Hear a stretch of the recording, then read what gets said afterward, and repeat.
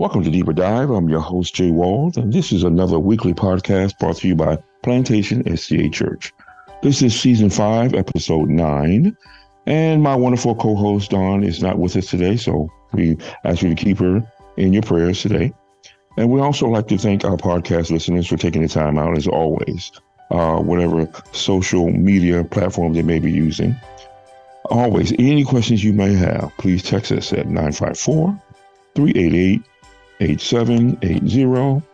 And as always, lastly, we'd like you to subscribe to our channel, deeperdive.plantationsda.tv. Now, today we have a special guest. First time with us on Deeper Dive. He's a good friend of our Pastor Rose, and I have to tell a little story about that at the end. But we like to welcome Pastor Dr. Shane Vidal from West Palm Beach SDA Church. Welcome, Pastor. All right. Good to be here with you, Joseph. Thank you, sir. Thank you.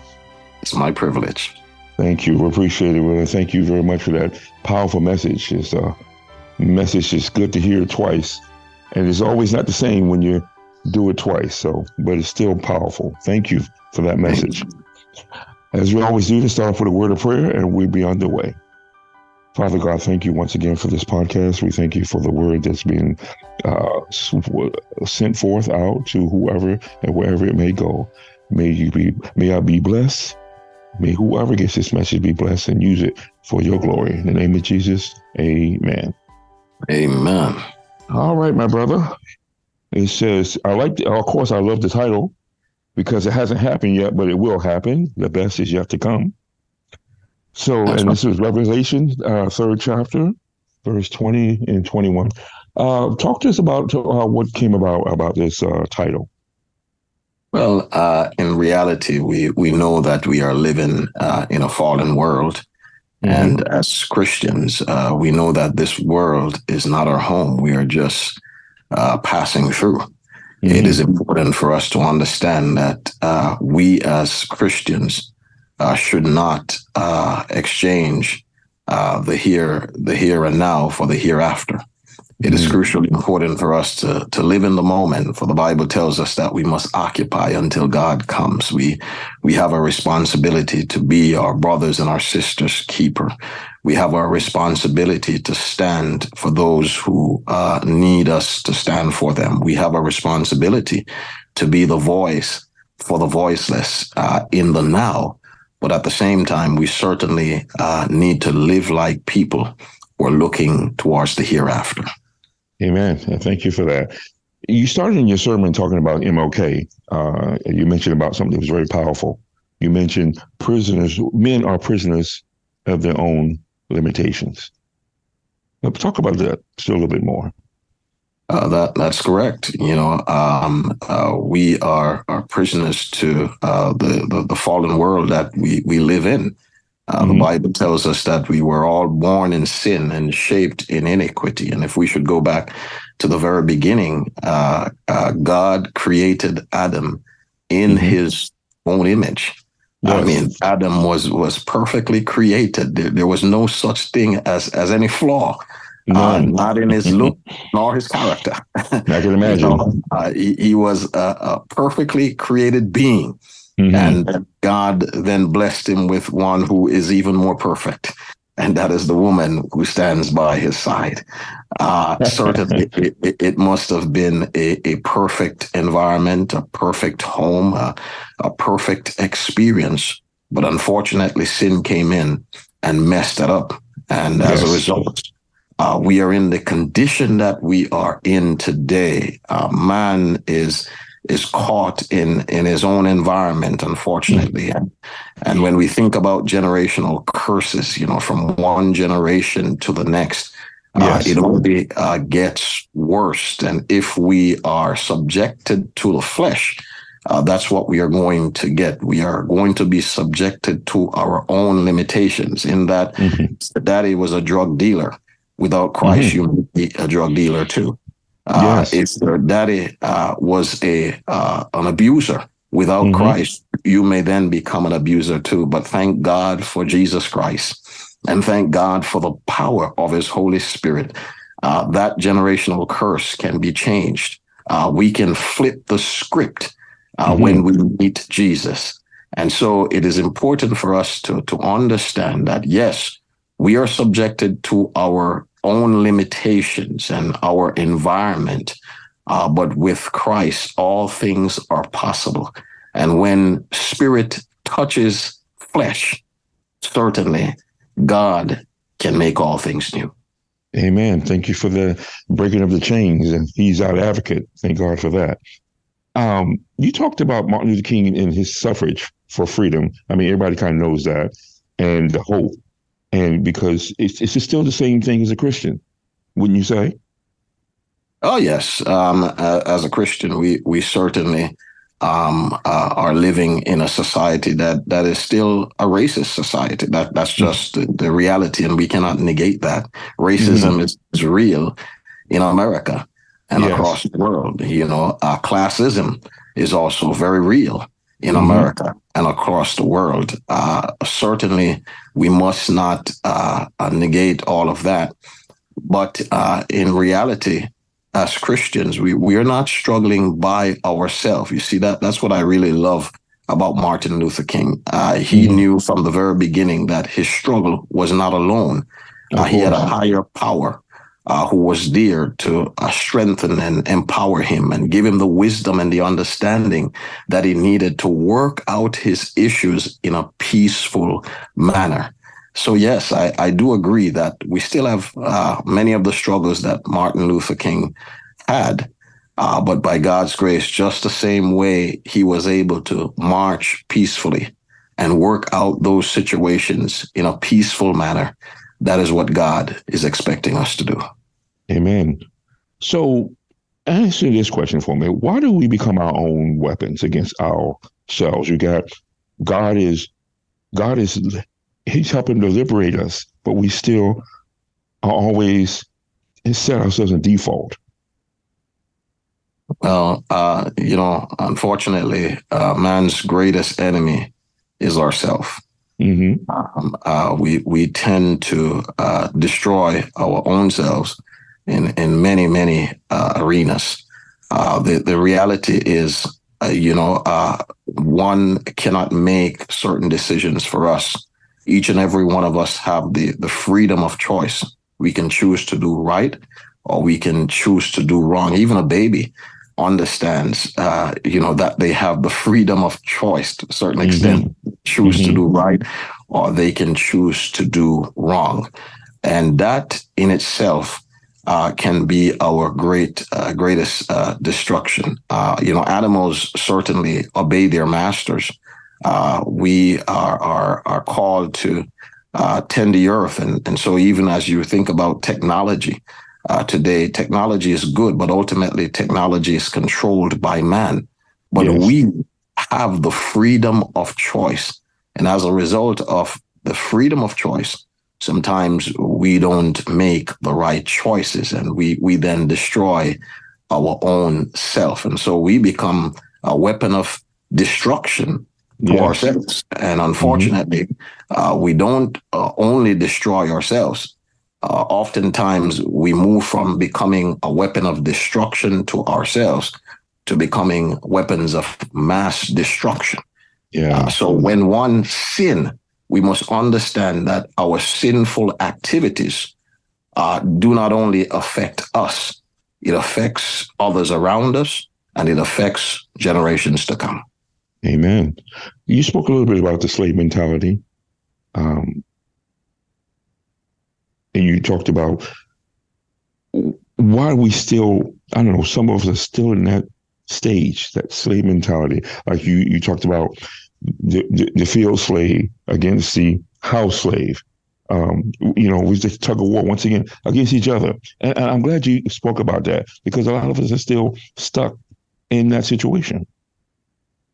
I agree with you 100%.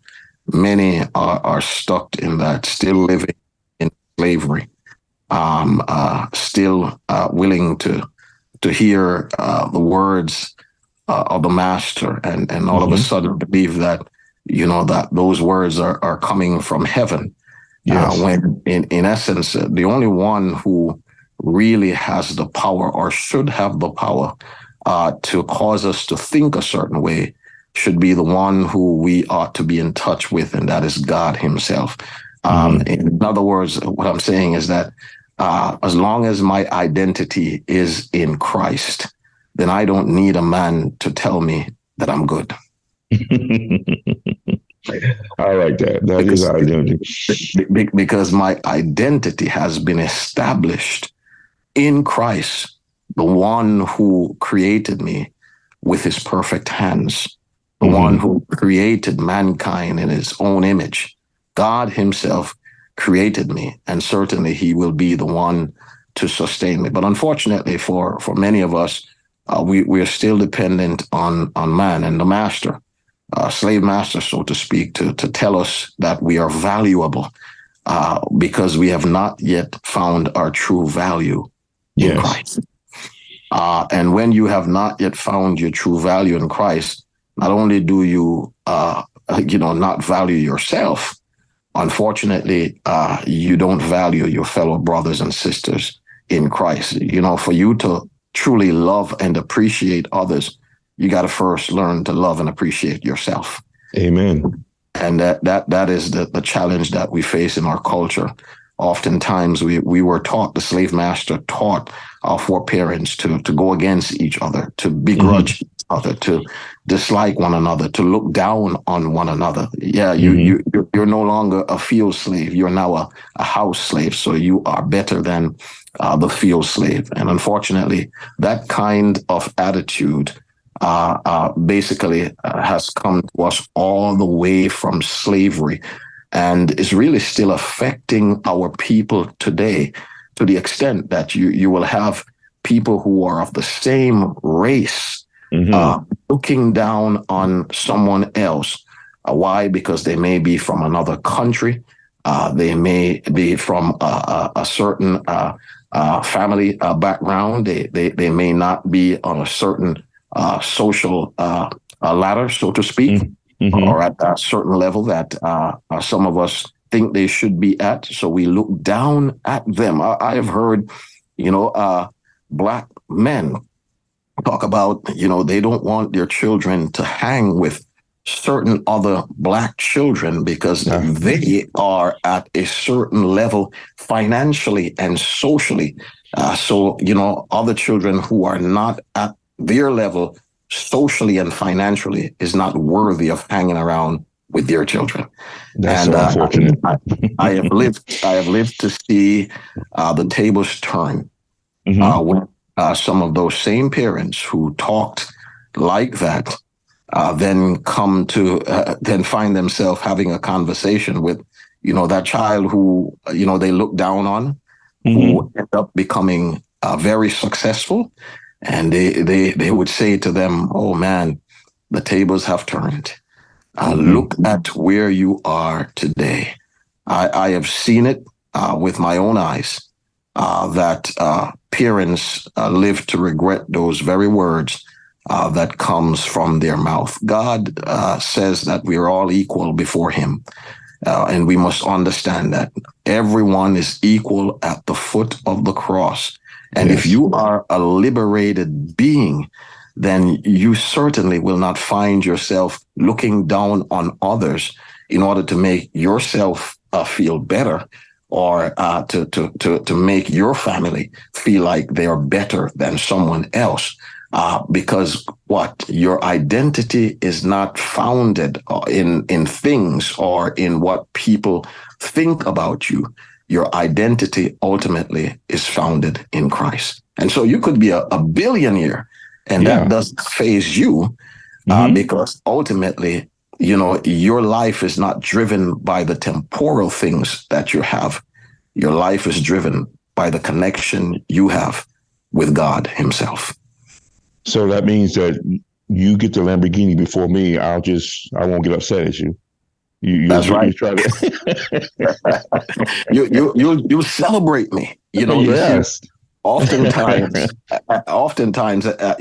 we and I shared that in the sermon on Sabbath. We see the crab in a barrel syndrome. Yes. I'm glad you in our said that. communities. We fight against each other, and we don't celebrate each other as we should. And again, that goes all the way back to slavery. The Way slave back. master knew Mm-hmm.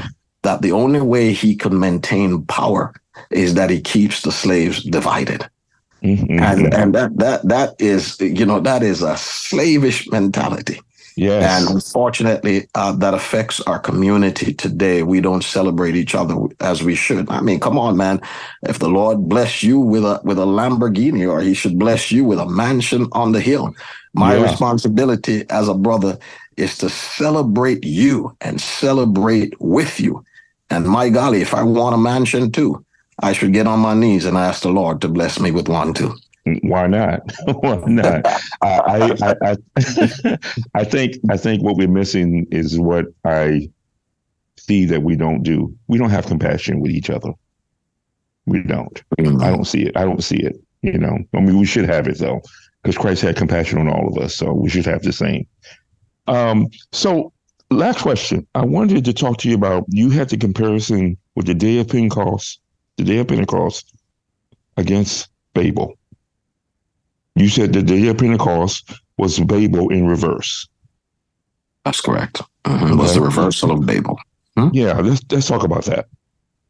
Yes, that is so important for us to understand. And as we are, just before we jump into that, I want to say that we don't have compassion for each other because there's no connection with the higher. When we are connected vertically, that informs our horizontal relationships. Yes. When we are connected to a God who is the author of love, then we cannot help but to love our fellow man. And that in essence is the challenge that we saw there at Babel. Babel was more so about exalting self. It was the people wanting to make a name for themselves. They wanted to leave a mark behind to show that they have built a city for themselves and a tower that literally symbolizes their unity for evil. That's what that was all about. And then God looked down from heaven and said, there is no way on earth I can allow something like this to happen. They have become so evil that they literally want to leave behind a monument of their evil ways. Wow. And so God had to stop that. And so, of course, the command was that they should be dispersed all across the earth and that this gospel should spread all across the earth. They decided, no, we don't want to do that, God. We want to be united together in one place in evil, for the cause of evil. And God said, no, I don't want this. And let us remember that then they spoke the same language. They were speaking the same language. And unfortunately, they did not use the power they had there for the right cause. They used it for evil. And so God had to stop it. And as we fast forward now to Pentecost, the scripture tells us that as they were together in one accord, God's Holy Spirit came down upon them and empowered them in such a way so that as they preached the gospel, every person was able to hear the gospel in their own language. And so let's remember, at Babel, language was disrupted. They were not unified. They were no longer unified because they started speaking all sorts of different languages that they could not understand. But when you go Pentecost now, as they preached in their own language, everyone was able to hear the gospel in their own language. Babel was certainly confusion, but Pentecost certainly symbolizes love and unity. Hence, we have a reversal of Babel experience. They were divided at Babel, but at Pentecost, they were united for the cause of righteousness. Thank God for that. Believe me, thank God for that. And lastly, you spoke about the great multitude. I love that. You were getting excited, Pastor. The great multitude. Yes. Bring it home. Yes, yes, yes. It is an amazing thing to know that, that day is coming when God's people, no matter what class, no matter what race, no matter what culture, no matter what country we come from, we will stand together as one people on the sea of glass. The Bible tells us that all nations will be represented there. And what that tells me is that, if I plan to be there, if I plan to be a part of such an experience, then I might as well start learning how to get along with my fellow brothers and sisters down here. Amen. I don't know about you, but I look forward to be a part of that great multitude, whether it is symbolic or it is literal. My concern is not whether it is symbolic or literal.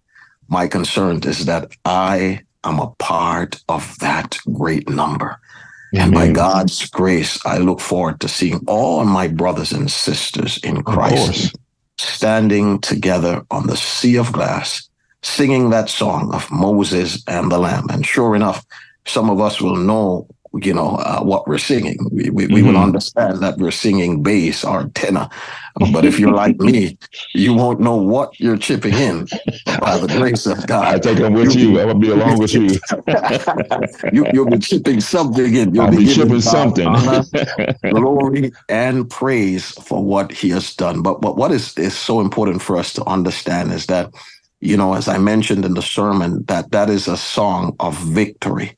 Yes. And that song that we will ultimately sing really is a song that could only be sung by those who have had the experience. And so, yes, in this life, we may have to go through tribulations and trials. We may have to deal with racism and classism. People may not always value us as they should. But let us understand that, as long as we stay connected to the God who is our source of power, not only will he bless us with success in this life, because the scripture cannot lie. The Bible says through Christ, I can do all things. And so I believe that I can accomplish anything that I want to accomplish on this planet if I only just place my life wholeheartedly in God's hand and allow him to work out his will in and through me. But I also look forward to that great day when there will be absolutely no limitations.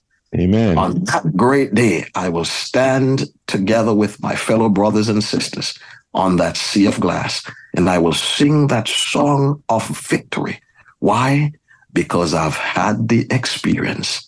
And even though I went through tribulations and trials and issues in my life, praise God, the same God who created me was able to rebuild his image in me and sustain me to the point so that I can stand on that sea of glass and sing the song of Moses and the Lamb.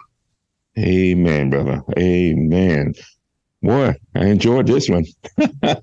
Thank you so much for that. Hey, before we go, we always have the speaker to get a word in a prayer before we end it. But I have to mention this. So Pastor Rose, he bailed on you in the New York conference, huh?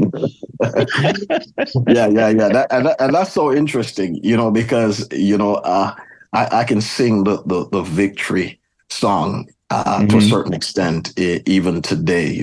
I'm looking forward for the best to come. The best is still yet to come. And I can't wait for that day. But as I shared with you guys, that I would never exchange my experience, for anything else. Yes, Pastor Rose, my good friend, he bailed on me, man. And when the Reverend decided to send me to that district, I was not such a happy camper. But then the Lord said, listen, man, your life is in my hands. Yes. You go ahead and allow me to use you. And praise God, he blessed. And I realized that what he was doing is preparing me for greater responsibilities. That congregation was about 150 members. And yes, it was a tough, very, very tough district. But then the Lord prepared me to move over to Maranatha, which was about 650 members. So through my experience there at that particular church, I was prepared to move over to Maranatha and lead that church. And God blessed in a mighty way. I was able to not just impact the church, but impact the community in terms of ministry. We were able to save an entire hospital, the downstate hospital, because of the leadership that God has given to me. And I believe with all my heart that I was able to lead like that at the Maranatha Church because I was able to be prepared, or I was being prepared at that tough church. For 3 years, I was there in preparation. You know, I feel sometimes I feel like, Moses. I was there being prepared. It was a difficult task, believe you me. I remember one pastor saying to me, things got so bad, he said to me, my brother pastor, if the Lord is with you, you're going to make it through this one. But if the Lord is not with you, you're going to die in this. And I was like, thank you. Oh, wow. That's really comforting. Thank you for those comforting words. But praise be to God. The Lord was with me. And he didn't just bring me through that experience. But today I can say God is good. That church has now purchased their own building, doing tremendously well. And he moved me on to that larger congregation where I was able to impact many more lives, not just within the congregation, but throughout that entire community. And the Lord would have it that I would serve that large church for 9.5 years. And watch this, the 9.5 years that he had me serving that church and that community, he was only preparing me to come back home to serve First Seventh-day Adventist Church of West Palm Beach. In the warmer weather. Amen, man. God is good. So I would not exchange my experience for nothing else. Thank you. Thank you for that, Pastor. I really appreciate it, Dr. Shane. If you could, I just wanted to say this. Thank you for helping us celebrating Black History Month. But of course, Black history is world history. So we want to thank you for that. And as you always say, please lead us out in a word of prayer, and we thank you. Sure. Let us pray. Loving Father and our God, I thank you so much for this awesome privilege and opportunity that you have given me to be able to dialogue with my dear brother Joseph. I want to thank you for your consistent leadership and guidance in his life and in the life of his ministry. I want to thank you for Pastor Rose and the entire Plantation SDA Church. I want to thank you for the vision that you have given to him and the leaders of this congregation. May they continue to impact lives throughout the Plantation community and the entire world. It is my prayer that you will continue to bind this congregation together with the cords of love that will never, ever be broken. May you open doors of opportunities for them. And as you open those doors, I pray that they will walk therein. Use them to do mighty exploits for your kingdom. And then when the end should come, I pray that you will save them in your kingdom. Until that great day when the Lord shall come to take us home, Plantation SDA Church and the community at large, may the Lord bless you and keep you. May he cause his face to shine forever upon you. May he lift up the light of his countenance upon you. And may he give you peace, peace in your heart, peace in your church, peace in your homes, peace with the mighty Prince of Peace. May he give you peace both now and forevermore. Amen and amen. Amen. Thank you, Pastor Dr. Shane Bedell, West Palm Beach, lead pastor, SDA Church.